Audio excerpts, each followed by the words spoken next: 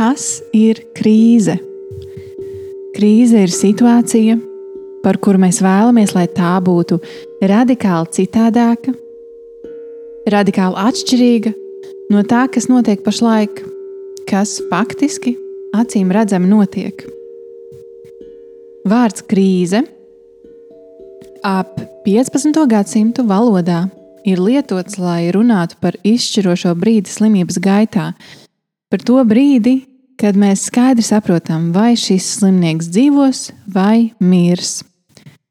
Tātad krīze ir brīdis, kurā izšķiras, kas tālāk notiks. Brīdis, kad kļūst skaidrs, kas turpināsies no tā visa, kas ir tagad, kas izdzīvos un kas ies uz priekšu.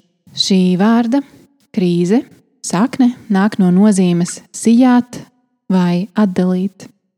Un tāpat kā mēs varam izsijāt pelnus ārā no pelavām, tā jebkura krīze ir lēmuma parādīšanās laiks. Tas ir brīdis, kad tiek veikta izvēle tikai tādēļ, ka apstākļi to pieprasa un nekas cits neatliek, kā izvēlēties. Tas ir brīdis, kurā neizbēgami notikt izmaiņām vienā virzienā vai citā virzienā, bet tām jānotiek. Tās ir krustcelis, tas ir pagrieziena punkts un tas ir izšķirošais mirklis. Daži piemēri krīzei. Runājot par attiecībām un attiecību krīzi, tad par to vienmēr liecina laiks, kad komunikācijā ir pārtrūkums. Tā kā attiecību definīcija ir mijiedarbība un saziņa starp divām vai vairākām pozīcijām, personām, tad tas laiks, kad tā komunikācija pārtrūkst, liecina par krīzi, liecina par problēmu.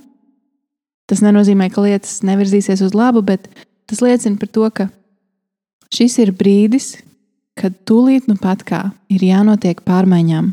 Kad jau kādu laiku saziņa ir klupus, krišus, mēģinājusi kaut kur doties un neveicas, un tad tie saziņas partneri atmet centieniem ar roku, komunikācija izbeidzas, plūsma apstājas. Tā ir attiecību krīze. Cits krīzes veids varētu būt identitātes krīze. Tātad brīdis, kad iepriekšējās sociālās normas un statusi vairs nesniedz piepildījumu un īstenībā arī neatbilst personas kodolam, neatbilst manai būtībai, neatbilst manam aicinājumam, tā ir mana identitātes krīze. Un vienkārši sakot, šādas krīzes laikā es vairs neesmu tas, kas es biju, bet es arī nezinu, kas es esmu tagad, jo jaunas sociālās identitātes man vēl nav. Tā kā tāds tauriņš tapšanā, es esmu, bet man nav ne jausmas, kas es esmu, jo es vēl neesmu tas taurenis. Ekonomiska krīze ir laiks, kad līdzšinējie finanšu instrumenti nespēja vairs nodrošināt labklājības līmeni, preču apriti, pakalpojumu apriti. Un tādējādi tas ir ekonomiski izšķirošs laiks, kad kaut kam jāmainās. Tā ir ideāla augsne resursu pārdalei, ideāla augsne jaunas aprites sistēmas radīšanai.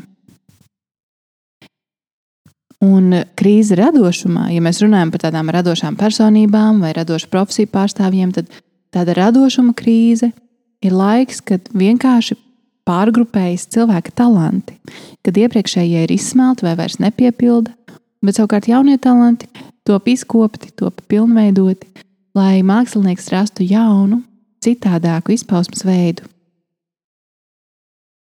Lai vai kāda būtu krīze, jebkura no tām paģēra atteikšanos no līdzšinējiem uzskatiem. Mums nākas atmest visu, ko mēs mūsuprāt zinājām, mums nākas sākt no jauna. Un ir tāds teiciens, eksperta prātā ir tikai viena pareizā atbilde, kamēr iesācēja prātā ir bezgalīgi daudz vienlīdz vērtīgu atbilžu. Krīze vienmēr liek mums atkal kļūt par iesācējiem, par jaunuļiem un sākt kaut ko no nulles. Tā ir iespēja atmest visu, kas vairs nedara, un varbūt pat kavē tavu realizēšanos un zem neskaitāmām kārtām vecu uzskatu, kuri tiek nomesti līdzīgi kā čūska nomet ādu. Liek tev atrast dzīvības brīnumu, to, kas ir tavā kodolā, un to, kas vienmēr atradīs veidu, kā sākt atkal. Atceroties to, ka krīze ir situācija, par kuru mēs vēlamies, lai tā būtu radikāli citādāka, radikāli atšķirīga? Kas ir kāda krīze tavā dzīvē, kur tev šķiet, ka tu esi sasniedzis kliņķi, šitā tālāk vairs nevar, un kaut kam ir jāmainās, kaut kam ir radikāli jāmainās tavā dzīvē, vai varbūt tavā attieksmē? Tāpat kā katrai atbildē ir savs jautājums, kurš to atslēdz. Tikko kā ir jautājums, tā arī rodas atbilde. Tāpat arī katram risinājumam ir sava krīze. Tikko kā ir krīze, mums ir nepieciešams šis te risinājums. Tāpēc pāriesim pie jautājumiem pie šī raidījuma praktiskās daļas. Ja iespējams, tad paņem rakstāmo un papīru un atbildi rakstiski uz šiem te 2 jautājumiem. Pirmais jautājums krīzes pārvarēšanai. Kā es uzturu šo krīzi? Jābūt vismaz vienam veidam, varbūt tie ir vairāki, bet apzinies to, ka kamēr vien tu novēl šo krīzi vai savas ciešanas uz ārējiem apstākļiem, uz citiem cilvēkiem, uz sistēmu, tavu audzināšanu vai valsti, tikmēr tu esi vieglajā, cietē pozīcijā. Visi pārējie ir vainīgi, un viegli tev ir tādēļ, ka tu vari norādīt uz to, kam būtu jāuzņemas atbildība. Bet atceries, ka katru reizi, kad tu uz kaut ko norādi ar pirkstu, veseli 3 pirksti ir vērsti atpakaļ uz tevi pašu. Tādēļ atrodi vismaz vienu veidu, kā tu vari uzņemties atbildību par risinājumu un atbild uz šo jautājumu. Kā es uzturu šo krīzi?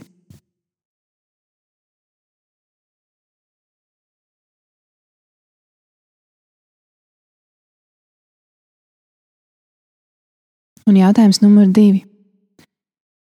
Ja es tev jautātu, kas tev ir vajadzīgs, lai šo krīzi pārvarētu? Kā tev vajag justies, lai tev būtu resursu sajūta, ka tu vari pārvarēt šo krīzi un tikt tai cauri un tikt otrā pusē tai? Es vēlos, lai tu sastādi sarakstu ar sajūtām, kā tev jājūtas, lai šo krīzi pārvarētu.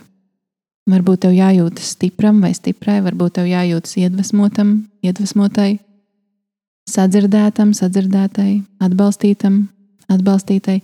Kā tu gribi justies, kā tev vajag justies, lai tev būtu resurss tikt pāri šai krīzei? Sastādi stabiņu ar vairākiem variantiem. Un tagad pretī katrai no šīm pozīcijām es gribu, lai tu sev pajautā, un šī ir tā daļa tavam radošumam un tavai iekšējai autoritātei. Uzņemies atbildību un pastāsti pats sev, kā tu vari dot šo sajūtu sev.